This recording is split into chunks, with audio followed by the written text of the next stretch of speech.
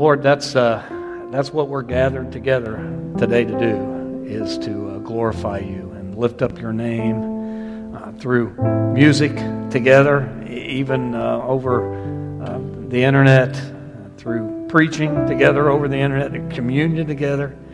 So thanks for setting that all up so that we can remain a family.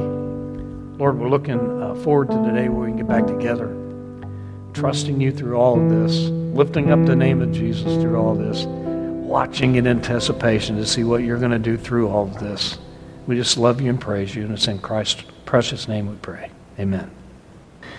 I don't know if you all remember or not, last spring when we had all the floods and the rain. In fact, it got so bad one day here, we closed the preschool early because there was only one way in and out of the church.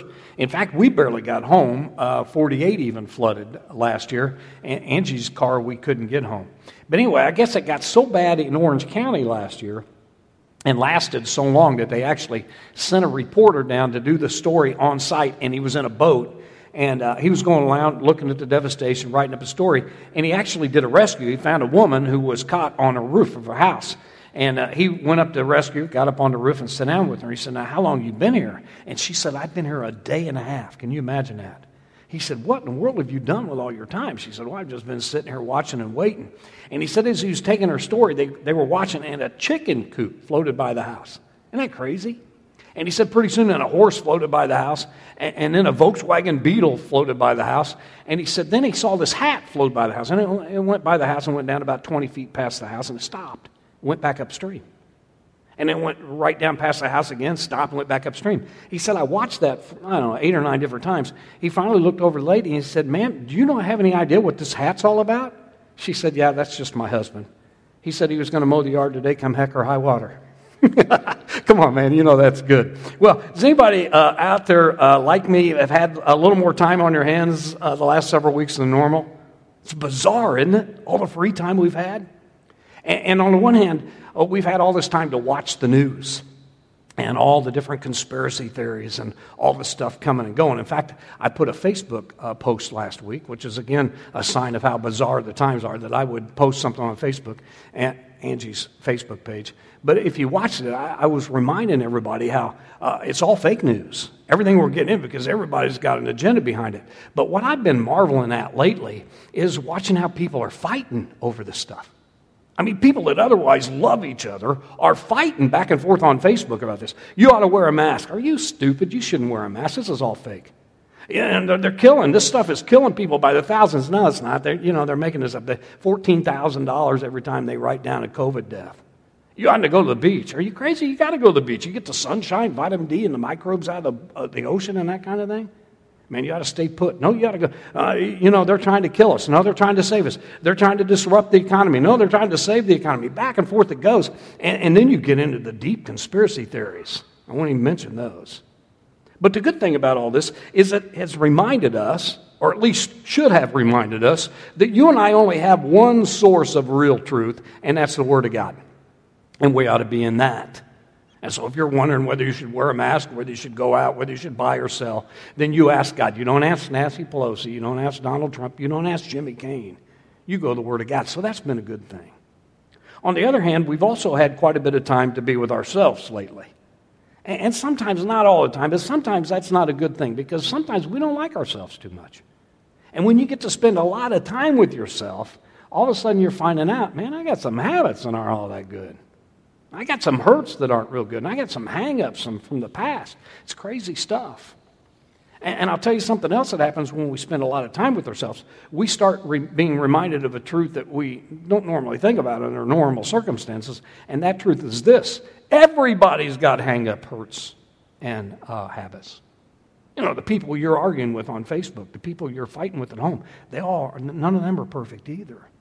And so we're living in an imperfect world. And again, the good news is, with all this time on our hands and the reminder that we should be in the Word of God, then we can use this time to correct some of those things and make some changes, to get rid of some habits, to get rid of some hurts and hang-ups, and to love on each other the way we should. That's what I want to talk a little bit about this morning. Now, the first thing we got to do is get past the denial stage. You know how that happens. where we start accusing each other and excusing ourselves because we're always right. That's what happens on the Facebook. I'm right and you're wrong. And so we start fighting. That's the way it goes. And we got to break through the denial and understand we're not always right. And sometimes we make mistakes. You know how we play that game. If she would just pay more attention to me like she should, I wouldn't have this computer pornography issue. We'd have a good marriage. Well, if he would just be more attentive to me, I wouldn't have done what I did. If he'd do that, I would do this. If she'd do that, I'd stop doing that. And so back and forth we go. We blame each other, and we excuse ourselves. That's denial. And if we're going to change some things and grow up, we got to get past the denial stage. I'll give you a good example. If you live in Egypt and you refuse to admit that, then I say you're living in a state of denial. Denial. Whew, that's bad. Well, how do we fix this problem? In other words, how do we finally face some of these things and change them up? Well, you're not going to like the quick answer because one of God's best antidotes for beating denial in our lives is pain. Yeah, that's right, pain. Because the truth is, you and I rarely change when we see the light. We don't normally change till we feel the heat. In other words, we don't change until the fear of change gets overshadowed by the pain of not changing. And so God works different denial busters in our life to make that happen. And one of the first ones he uses is crisis. And we all know what a crisis is. A crisis is an unexpected illness or a job loss or marriage problem. It's when this amazing amount of stress gets dumped in your life. We're in crisis mode right now with this pandemic garbage going on all around us. And God will use a crisis sometimes to get our attention. I think he's used this to get a lot of people's attentions, to be truthful. Sometimes God will use confrontation to break through denial. He'll send somebody who loves us enough and is courageous enough to say, hey, man, you're blowing this. You're messing things up. And if you don't fix things pretty soon, you're going to lose your marriage, you're going to lose your reputation, you're going to lose your health, you're going to lose your job. And so he'll send somebody to confront us. And then the third thing God will use is catastrophe. And I'm praying to God he doesn't cause any of us to have a catastrophe, because I'm telling you, that's when you hit rock bottom, spiritually, physically, emotionally, financially, relationally. You hit bottom hard. And God does that sometimes. Sometimes he allows us to feel the full impact of our silly decisions. And he says, hey, if you want to play God, go ahead. Good luck with that. And so he steps back and lets us take on the role of God, and it never works out good. We're always reminded that we're not God. We're always reminded you do reap what you sow. And so the first thing is we've got to admit that we're powerless to control things that are going on around us. We can't control this. We're powerless to correct change in our life that we want to do while we've got this time. That's called the reality step. The step I want to talk to you about is the second one. It's called the hope step. And that's when we realize that there is a power available to each one of us, and there is. And I call that good news, wouldn't you? In fact, turn to the person on your left right now and tell them that's good news. Okay, now, turn to the person on your right and tell them that's good news. Now, South Union, you know how we play this game. I want you to look right into the TV set and in your best Elvis voice say, that's good news, baby. So, it is good news that you and I have a power available to help us handle this situation that we can't change and help us change ourselves in the situation. It's good stuff. Now, our text this morning is Hebrews 11, verse 6, and it reads like this. Anyone who comes to God must believe that he exists and that he rewards those who earnestly seek him. We got to believe that he exists and that he rewards those who earnestly seek him. Now, there's three main ideas in this text that I want to share, and then we're going to take communion together. And here's the first one. You and I have to simply acknowledge the existence of God. That's point number one. You say, come on, Cain, is that all there is to point number one? That's it. It sounds pretty easy. And most of us, if not all of us listening this morning, don't have any problem believing in the existence of God. In fact, if I had you here this morning and could look you in the eye and say, hey, do you believe in God? Most of you would say, what are you smoking, man? You've been driving. I'm up in the morning watching you on TV. Why in the world would I do that if I didn't believe in God? Well, you got a pretty good point.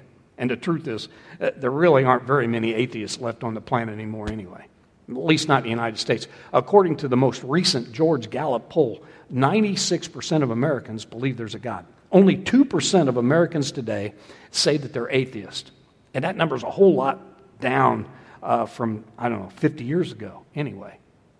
And by the way, do you know why the number's down 50 years later?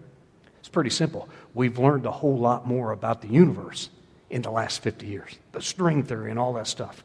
And oh my goodness, the more we learn, the fewer people are willing to stick out their necks and say, oh, this just all happened by chance. Because that's crazy thinking.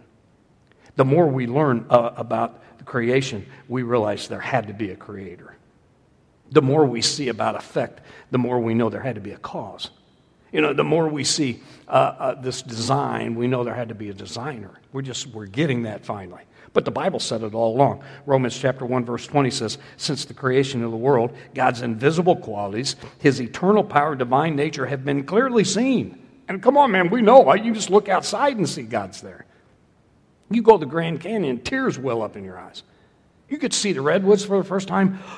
It takes your breath. I mean, it really does. You get to see the ocean. You think, man, this is gorgeous. And if you're too afraid to do that right now, you don't have time or the money to do that right now, then just step outside tonight and look at the stars. The heavens declare the glory of God. We've been singing about it. You just look at the stars, and there it is. In fact, the Bible says, only a fool says there's no God. It's foolish. It's irrational. It's illogical.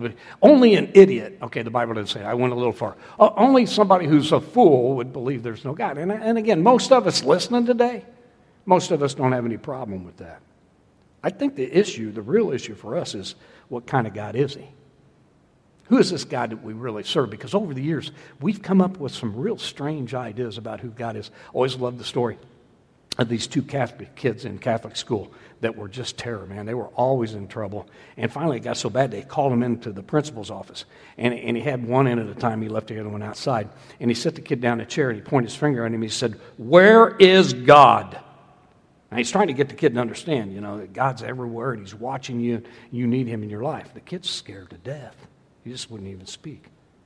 Son, I ask you a question. Where is God? He asked him 3 or 4 times. He wouldn't say anything. He said, you go out and sit down in the hallway and you think about that question. You send your buddy in. So he went out in the hallway and he said, he wants to see you. And they said, are we in trouble? He said, it's worse than I thought. It appears God is missing and they're trying to pin it on us. Folks, we got some pretty strange ideas about God over the years. And I think a lot of times the reason for that is we, sometimes subconsciously equate God with our parents because that's what we see and that's what we're used to. And, of course, the problem with that is if your dad was unloving and uncaring growing up, then you're going to see God that way. If your mom and dad were abusive to you when growing up, then you're going to think God's abusing you. If your mom and dad if you were afraid of them growing up, you're going to be afraid of God. And on and on and on it goes. And so what happens, instead of God creating us in his image, over the years, we've kind of created God in our image. And that just doesn't work out. So it's not enough to acknowledge God exists. Number 2, this is point number 2, we need to understand God's character. That's important. Listen, there's a big difference between knowing who somebody is and really knowing them. I know everybody listening today knows Donald Trump. You know who he is. But none of you listening today really know him. You know what I mean? You just know what you hear. You've not been to his house. You don't know what he's living through. You've never been fishing with him or golfing with him, never had dinner with him. So it's hard to trust somebody you don't know. Well, think about God. How in the world can we trust him with our body, soul, mind, and spirit if we don't even know who he is? That's why, fortunately, he wanted us to know who he was, so he sent his son to earth 2,000 years ago to live and walk among us and then to die for our sins. And in fact, it split history in half, AD and BC.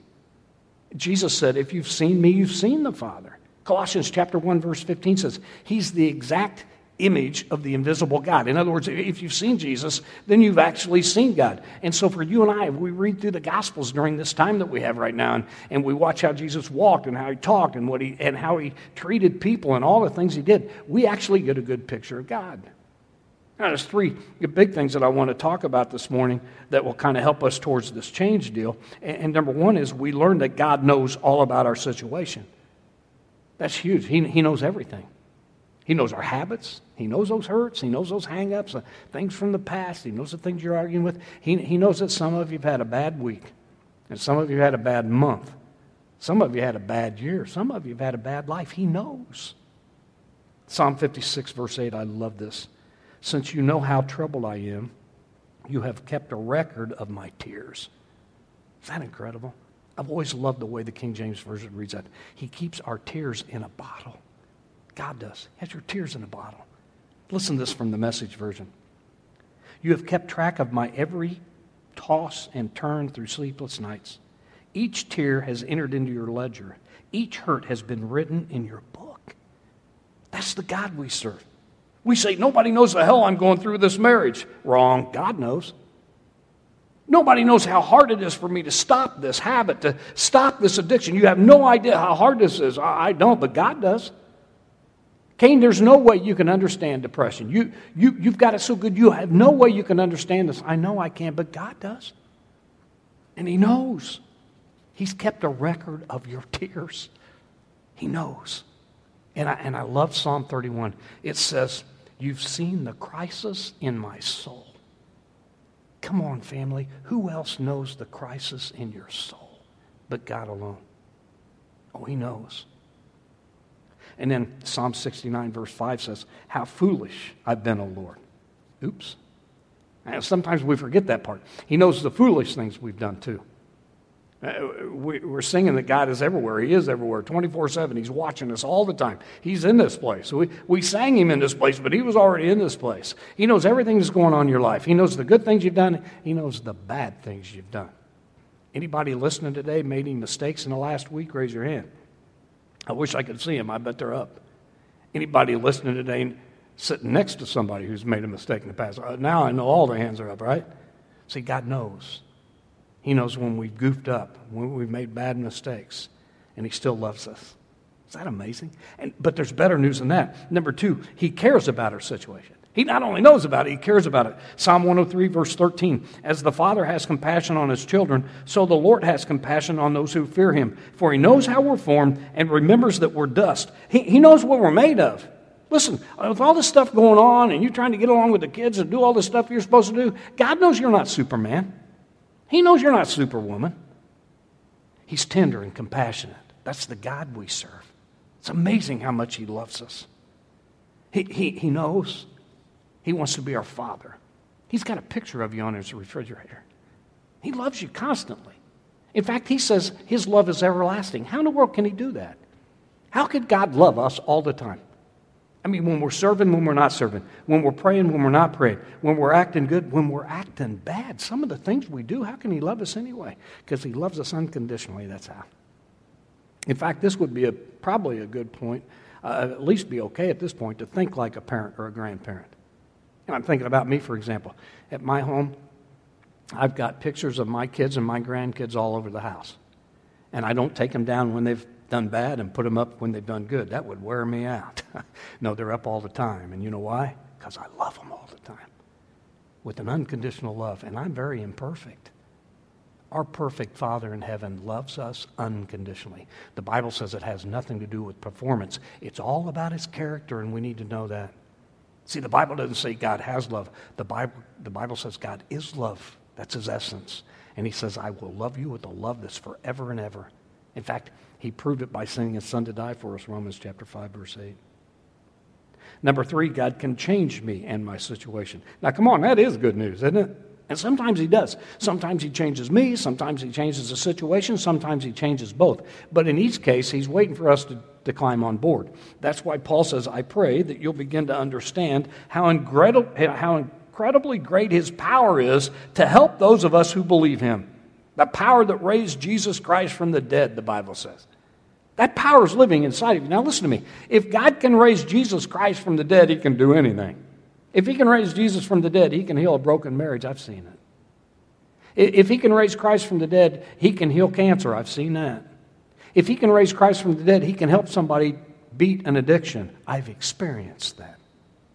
If He can raise Christ from the dead, He can help you with your hang-ups and past memories and all those kinds of things. Listen to Luke chapter 18, verse 27. What's impossible for men is possible with God. In fact, the Bible says nothing is impossible for God. So you're thinking, Cain, you don't understand my situation. It's impossible. I mean, I tried to change. I cannot. It's hopeless. I just read to you, family, that nothing's impossible for God. So that hopeless situation you're in is not hopeless at all. I mean, come on, man. I've been in ministry almost 40 years. And I've seen person after person that were in no-win, impossible situations, no way out circumstances just 6 months ago. And 4 months later, God's changed everything. Everything's good. I've seen it in this church. I know you have too. Over and over and over again. We can get through this. These challenging times. We just got to believe that He exists, okay? We got to understand His character, that He knows and that He cares. And then number 3, you just got to take Him up on His offer to help. I mean, that sounds so easy, but sometimes it's hard to do. We think we can do it on our own.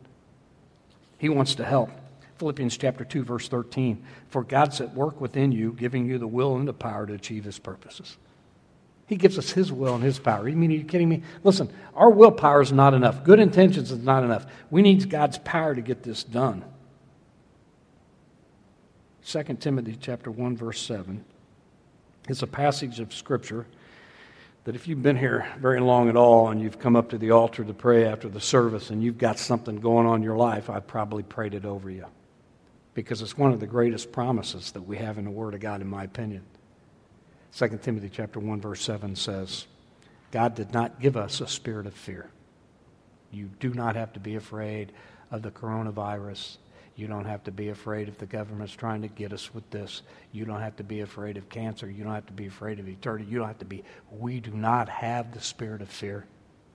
Instead, He's given us a spirit of power and love and self-discipline. And I want that in my life. I mean, don't you? I want the power of God in my life to change the habits that I've found out over the last few weeks that I have. Some of the hurts that I need to fix, some of my hang-ups. I want the power of God in my life to live the way He wants me to live. I want the power of God in my life to love people the way He wants me to love them and to love Him the way He wants me to do that. I want that in my life. And listen to me, once we realize we have that power in our life, we don't have anything to worry about. We start to see everything works together for those who love Him, and everything works out, all the challenges. I'll give you a real goofy example. I didn't know whether I was going to do this or not, but I will. But it's just funny how God is in the details. Most of you that know me for a while know that my best car ever was this little convertible I've been driving for 8 years now, and it's 13 years old, and Mike Wilson had it for a week and couldn't get the top to work, so now I've got a convertible, the top won't go down, and it's got 160-some thousand on it, and it was just time. And so last Thursday, I'm praying over you all, I'm praying over the nation, I'm praying over people I have specifically, and in the midst of it I said, Lord, I know this is probably selfish and maybe even a little crazy, but could I have another convertible? That was Thursday morning. Thursday afternoon, I talked to Kent Goldman about something completely unrelated, and he just happened to have, now they quit making my Sebring. They quit making it 8 years ago. He happened to have an 8-year-old Sebring. Last year they made him.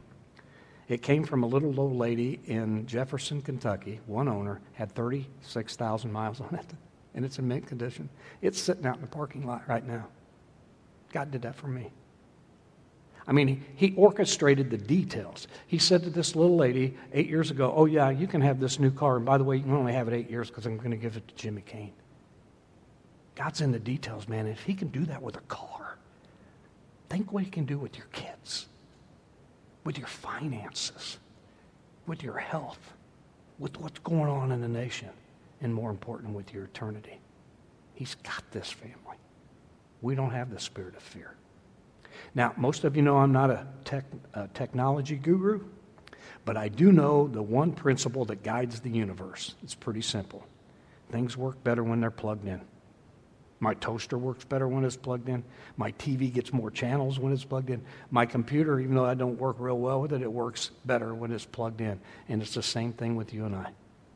We got to plug into the true power source, which is Jesus Christ. And then we're not just going to survive this thing. We're going to thrive through this thing. I'm going to read one more scripture to you, and then we're going to take communion together. It's from Isaiah chapter 43, verse 2. I love this. It reads, when you go through deep water and great trouble, I'll be with you. You will not drown. You will walk through the fires of oppression, and you won't be burned up. Would you say we're in flooded waters right now? Do you think there's some oppressive fires burning throughout the world? Listen to this from the Message version. When you're in over your head, I'll be there for you. When you're in rough waters, you will not go down. When you get between a rock and a hard place, it won't be a dead end, because I am your God, your personal God, the Holy One of Israel, your Savior, and I paid a huge price for you. Family, God's got this. Look for the joy in this. Look for the instruction in this. Look with joy to the anticipation of getting back together, hopefully in a couple of 3 weeks. And in the meantime, just tell the Lord, oh my goodness, I know you exist. And I'm learning more and more about your character, that you care, that you know, that you love. And Lord, I desperately want to plug into the true power source, the true vine of Israel, Jesus Christ. Father, this morning as your family, we thank you so much that we don't have to worry about anything. We apologize to you when we do. You told us very carefully, very clearly, to cast our anxieties before you. So if we're worried about something, you want us to talk to you about it and then watch you and listen to you. You're such a great God.